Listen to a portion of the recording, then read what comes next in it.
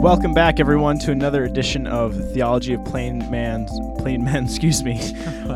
podcast. We need to go back to video. That's what I'm deciding right now, because if we were on video about 30 seconds ago, you'd have seen me, Michael Francis, try to start a timer on an iPhone. Take about 7 tries to do so, and we were all laughing our heads off as the intro music started to play. So that is something that we'll work on, those Facebook Live videos. All right, my producer, Zach, is telling me we are not going to do that. Something about technical difficulties and lack of budget. So we need donors. All right, coming back to it. So today I am joined by Cody Tucholke and Andre Nelson on the microphones, and Zach Doman is our lovely producer. We are going to be talking about love. And the reason for that is we believe there is a very different definition between what culture describes as love, and we're specifically talking about love as it relates to relationships between people, in the biblical definition of love. So we're gonna kind of peel the onion and look at the different layers of this topic and how culture defines love, how the Bible defines love, and how we think there's a weakness in our culture because the English language really only has one word to describe that, and also we just don't know quite what we're doing. Is love an emotion? Was it a feeling? How do I know I'm gonna marry the one, or am I dating the right person? Like, what does it look like to have love in a marriage? What does it look like to show that to a brother or somebody around us? So we are going to be doing all of that. So to start, we're going to really answer the question, what is the issue? So Cody, Andre, cultural definition of love, what do you think it is? What does that look like today? I'm going to chime in. I think the idea of love that is perpetrated probably starts when we're all children and we look at some of the Disney movies. Now, I'm not trying to throw Disney under the bus and say that they have something bad in mind. Zach's saying we can throw them under the bus. Have you seen the live-action movies? But I think what tends to happen is you have, your classic elements of plot. There's some conflict, there's some growth and resolution. It always ends on this happy note of like living happily ever after. And the people that end up together in these movies, it's like they were made for one another. They have this conflict that they work through until they are perfect and they're made for each other. You found the one who excites you and you just can't wait to spend the rest of your life with. And then you just see that in all of our rom-coms. Like, all of our rom-coms took a cue from Disney and just kept it going. Hot second, rom-com or chick flick? I think I usually use the word chick flick. But are those two things the same thing? Maybe All right. Yeah, maybe. They are. Rom-com, because I like them sometimes. Rom-coms. Yes, I agree. I think all of those romantic comedies have this flair of the magical, right? Like, there's a feeling. There's a Prince Charming. There's that thing that makes it so unique, so special. And that's what you need in your relationship. And if you don't have it, it's not worth it. So, yeah. What are you thinking, Andre? What are you looking at? Michael, I love tacos. Dude, Taco Bell, not great. No. But you still love those are high the school. wrong tacos. Right. Those are not the ones that I love. But I also love my mom. And I also love my friends. And I love all these things differently. And so it's hard for me to, I think, live out the true definition of love when, like you alluded to in the introduction here, there are only one word for love, for us to express affection, basically, right? And so as often as is thrown around the word love, I think it dilutes the scenarios in which we really should be saying that we love something, that we love people.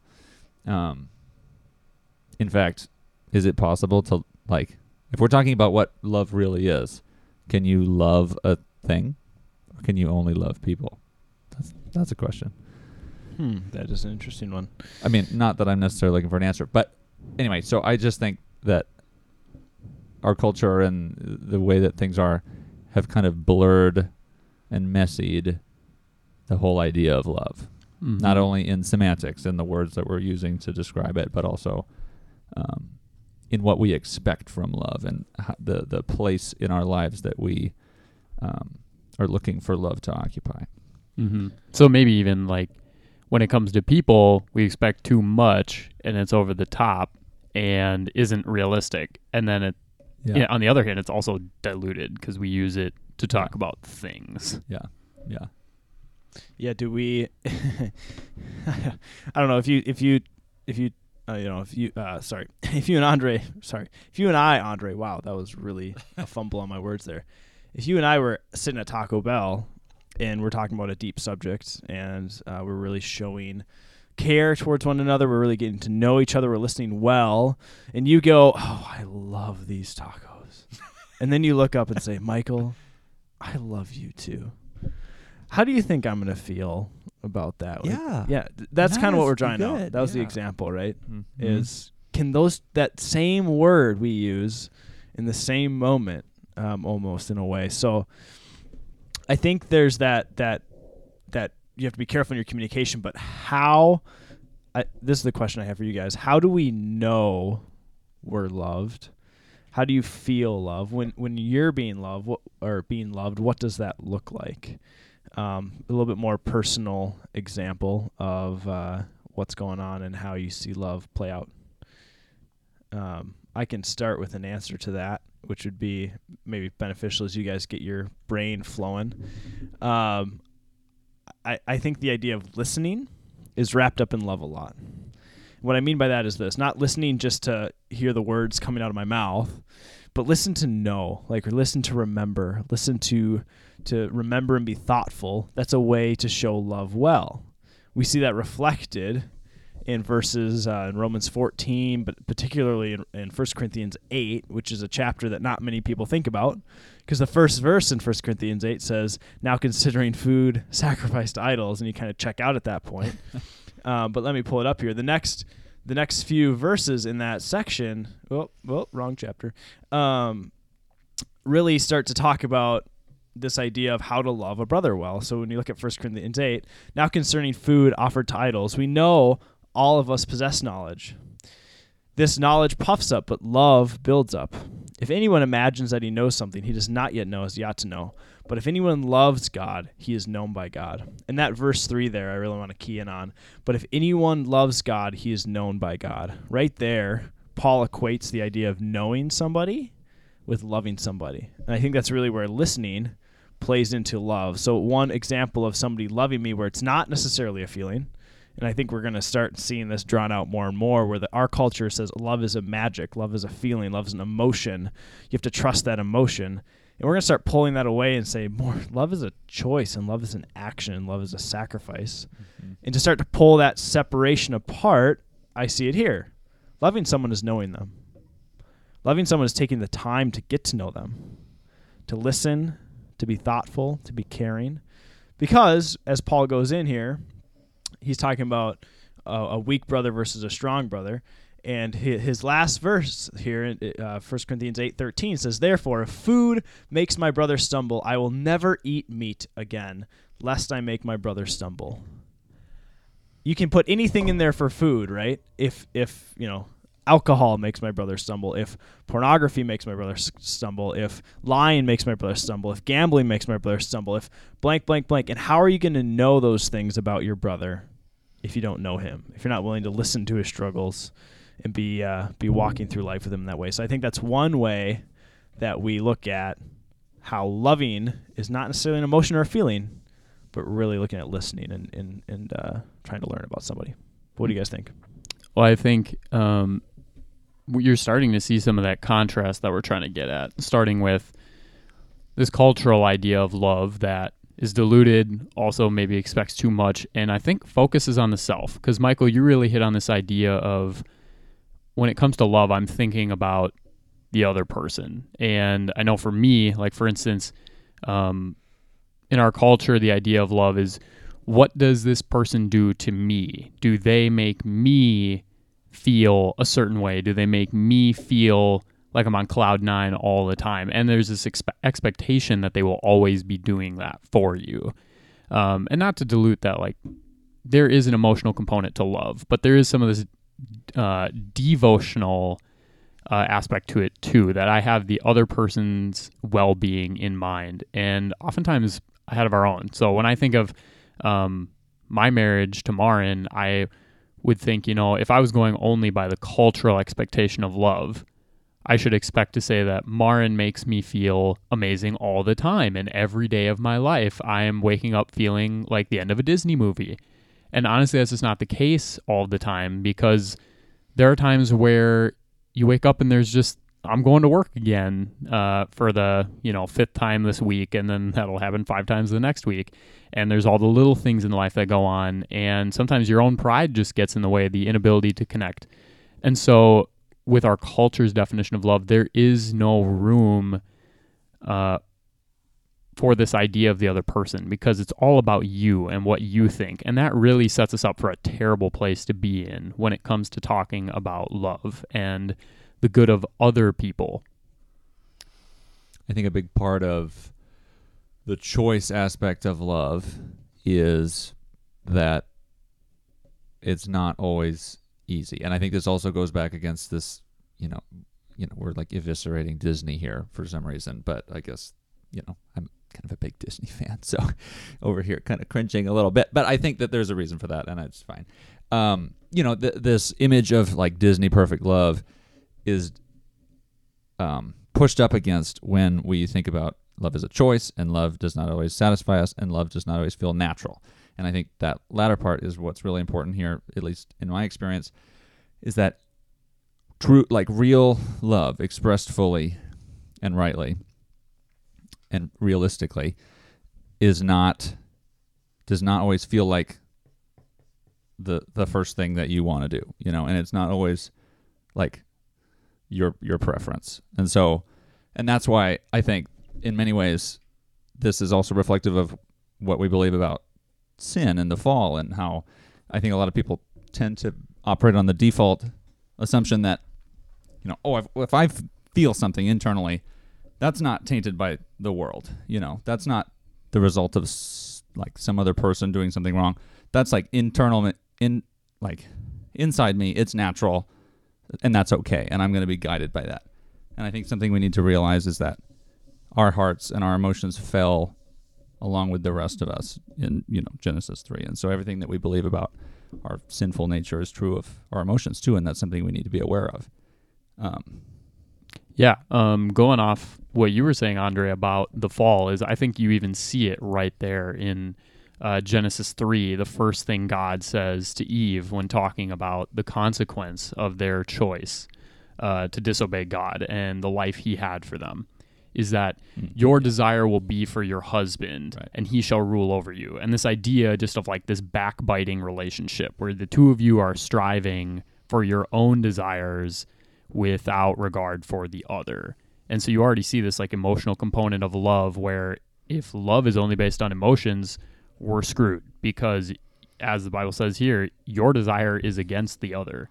And even in chapter 4 of Genesis, Cain and Abel, the first murder, we see Cain just fuming against Abel because God had more favor towards Abel than Cain. And God says, you see sin, it is crouching at your door. Its desire is for you. And we already see this tension of desires and feelings towards other people. And so we see that, like you said, our emotions came down in the fall and they're tainted. And so to only view love through an emotional lens is to fall so short of what God intends for our love toward other people and towards himself as well. Yep, and that is what we see day in and day out. We see people looking to serve themselves, a selfish living, and trying to get that own feeling. I want to feel good towards them, and I want to feel loved. And that's where the fall hit us. And as Christians, what do we look to as our example away from that? I think we have to look at Christ's example. and Christ's example of humility. And Philippians 2 here just hits home every time. If you guys would embrace me for a second, I'm going to read this, and then I'm going to share a story. Actually two quick stories. So here's Philippians 2, though, the answer to the question of how do we show love and the standard that Christians should have and go for. Philippians 2, verse 1. So if there's any encouragement in Christ, any comfort from love, any participation in the Spirit, any affection and sympathy, complete my joy by being of the same mind and having the same love, being in full accord and of one mind. This is Paul writing here.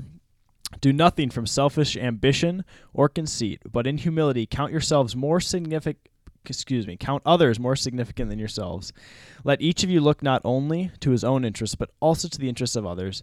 Have this mind among you, which is yours in Christ Jesus, who, though he was in the form of God, did not count equality with God as something to be grasped, but he emptied himself, taking on the form of a servant, and being born in the likeness of men, and being found in human form, he humbled himself by becoming obedient to the point of death, even death on a cross. And that is the love. That is the love that we see. When we look at the world's love, it's all about what can I get from the other person. It's about, if I give this to you, I'm going to get this from you. It's so transactional. It's paying in so I can get a payment out. But what Christ did here, and we see this reflected in Philippians 2, is Christ humbled himself. He emptied himself, and he didn't want equality with God as something to be grasped. He could not grasp that, and he realized that he couldn't make it transactional, but rather it was completely authentic and came through in a way that was, human and life-changing. And to make, go ahead, Andre. And he was a total celebrity. I mean, that wasn't natural for him. Like, he made that very deliberate choice as a person who could have taken renown and authority whichever way he wanted, in a way that really benefited him. And I think he still would have gotten a lot of affection from people, but he wouldn't. But that wouldn't have been true to like the truth of who God is and the need for humility and what he came to do and show us. So I just wanted to add that. Well, and I even want to, even going off what you just said, Andre, that it was not natural to him. I would even go a step further, say, like in the Garden of Gethsemane, he is saying, he's praying, like, if there's any way that this can be taken from me, Absolutely. take it, because I don't want it. And he says, but not my will done, but yours. So he even takes love this step further, that sure, there can be this emotional component, but more important is that humble servant mindset that says, even if I feel like I should be doing the exact opposite thing, I'm thinking of what can I do for you, and resulting in the ultimate good, which is death on a cross for the sin of the world. Yep. Yeah. And I think since our world looks at relationships and love between a man and a woman as something that they can grab onto, I have a story, and this is where I've kind of learned this and seen this in my life. I'm not married. I'm dating, which is great, and that has been wonderful, but I haven't had that chance to serve my girlfriend in that way yet as a wife. But somebody who I've seen do this remarkably well, and he did not choose it, is my brother, my older brother, Forrest. He fell in love with a gal magically over the years, and right before they got engaged, she got a diagnosis of rheumatoid arthritis, which is a autoimmune disorder. So her body was beating herself up all the time. And they get engaged, they get married, and my sister-in-law, lovely girl, such a fighter now, Lexi, is in the hospital every year, a couple times a year. There was a year where they didn't know what was wrong with her. She had 3 illnesses going on. There's a time when she couldn't get out of bed. There's a time when she couldn't dress herself. There's a time when she couldn't cook for herself. And my brother has been working full-time, and his wife, he'll wake up next to her, and she isn't beautiful by the world standards, but he sees her as such beautiful. He sees her as the woman he committed to, and he serves her regardless, not looking out to his own interests, but to her interests, knowing that she can't feed herself or clothe herself. She's in the hospital this very night, actually, with an arthritis flare-up, and he's watching out for her. He's been emailing his boss, who he just started a new job, and he's feeling bad that he's not at work, but he's been emailing his coworkers and boss saying, hey, I can't come in today. I'll be working remote because my wife's in the hospital. And he's given up his life for the rest of his life because she's going to have this forever for her. And it is such a beautiful example of what love is. He's choosing to love that woman so well. And it's such an example of, I think, what true love is. In the only rom-com I can think of that came close to that was like A Walk to Remember, right? Where you walk through somebody when they are sick and failing. And I think that's when you see true love. And our hearts empathize with that so much because we know that's real. We know pain is real in times when you wake up and it's not perfect. It's that day in and day out struggle and grind. And choosing to love the person on that day is what makes love so authentic, so powerful. It's what makes marriages last, rather than walking away and saying, you know what, I don't love you today. That feeling's gone. So I'm not going to choose to be here anymore and I'm going to walk away. Rather than saying what Christ did, he chose love when we didn't deserve it. And that is the most beautiful form and what love should mean in a relationship. But Cody, looks like you got something to say there. I was going to say that's honestly, that is such an inspiring and wonderful story of like how God's presence in your brother's life has inspired him to be like Christ in caring for his wife. And with that in mind, maybe now we can turn to like, how do we, in light of this information, love more like Christ did? And I want to turn it to you guys for what you might have in mind. But one thing I thought of was, first off, I think it's seeing Jesus as an example in the sense that we see that despite feelings, he chose to love and made the decision to look out for the well-being of another. But more than simply an example, Christ is also our strength, and he is also our wisdom, and he is also the one who is making us new. So when I think of these, I kind of have in mind Proverbs 4, which is talking about like, above all else, guard your heart, for everything you do flows from it. Or even the prayer in Psalm 51, create in me a pure heart, O God, and renew a steadfast spirit within me. I think these places come and they see us in our brokenness, and we're coming to God and say, I see Jesus' example and I want to follow that. And I need you to give me strength to do that. And I would even love for you to change my feelings about that. Because as Hebrews 12 says, for the joy set before him, Jesus endured the cross. So there's even this contrast between Jesus not wanting to die, but because of the joy, he did it. And I think that should be our prayers. We're looking to Jesus as the example, but we're also asking God for the strength and even for our emotions to be in conformity with his will, that we would take joy in serving others and not simply begrudgingly just try to do our best to get the job done. But we're asking him to change our hearts. Any thoughts from you guys? Yeah, that's hitting the nail on the head there. He had this idea of delayed gratification, that he knew that the best was yet to come, and knowing that the choice now in this moment could be painful, and was very painful, but he put it aside because he knew the beauty of what was to come. And I think that's something that we don't think about, where in this idea of love, we talk about follow your feelings, follow your heart, Cody, follow your heart.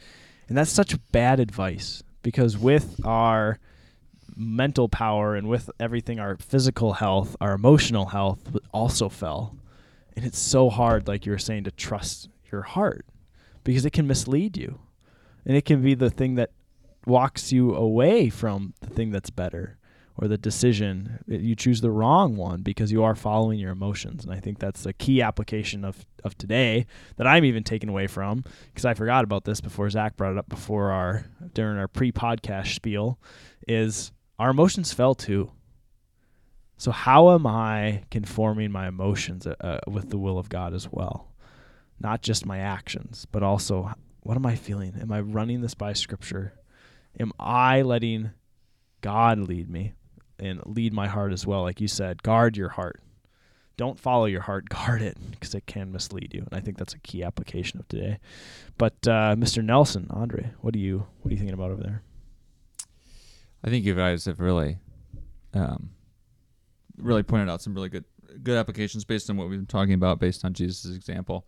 You know, I hear people say, well, hate is a strong word, you know, and they try to avoid using the word hate because, for whatever reason, this is basically just an example of precedent for people choosing their language carefully, which I think is a good thing to do, period, all the time, no matter what, generally in our whole lives. Big language guy. Why this? I'm really spitballing here, but consider not saying that you love tacos. Consider reserving the word love for when you actually mean it.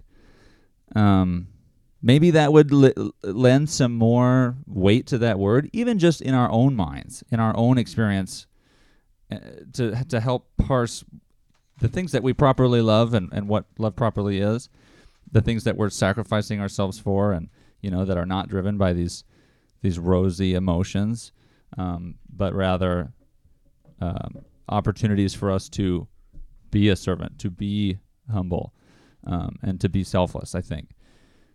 Just a thought. Maybe a way to kind of structure and tangibly apply something in your life as a result of this. Yep. That is kind of a solid, another final step on love. In looking at this difference that we see from what the Bible defines as love, as authentic, sacrificial, a choice that we make every day, and what the world defines as love as transactional. I'm going to get what I want to serve myself. And with that, we wrap up one more podcast with the Theology Plain Men blog. I messed it up on the intro and the closing, so I'm going to stop doing these. But anyway, y'all have a good week, and we hope that this was edifying for you as we verbally process through what is love. See you later.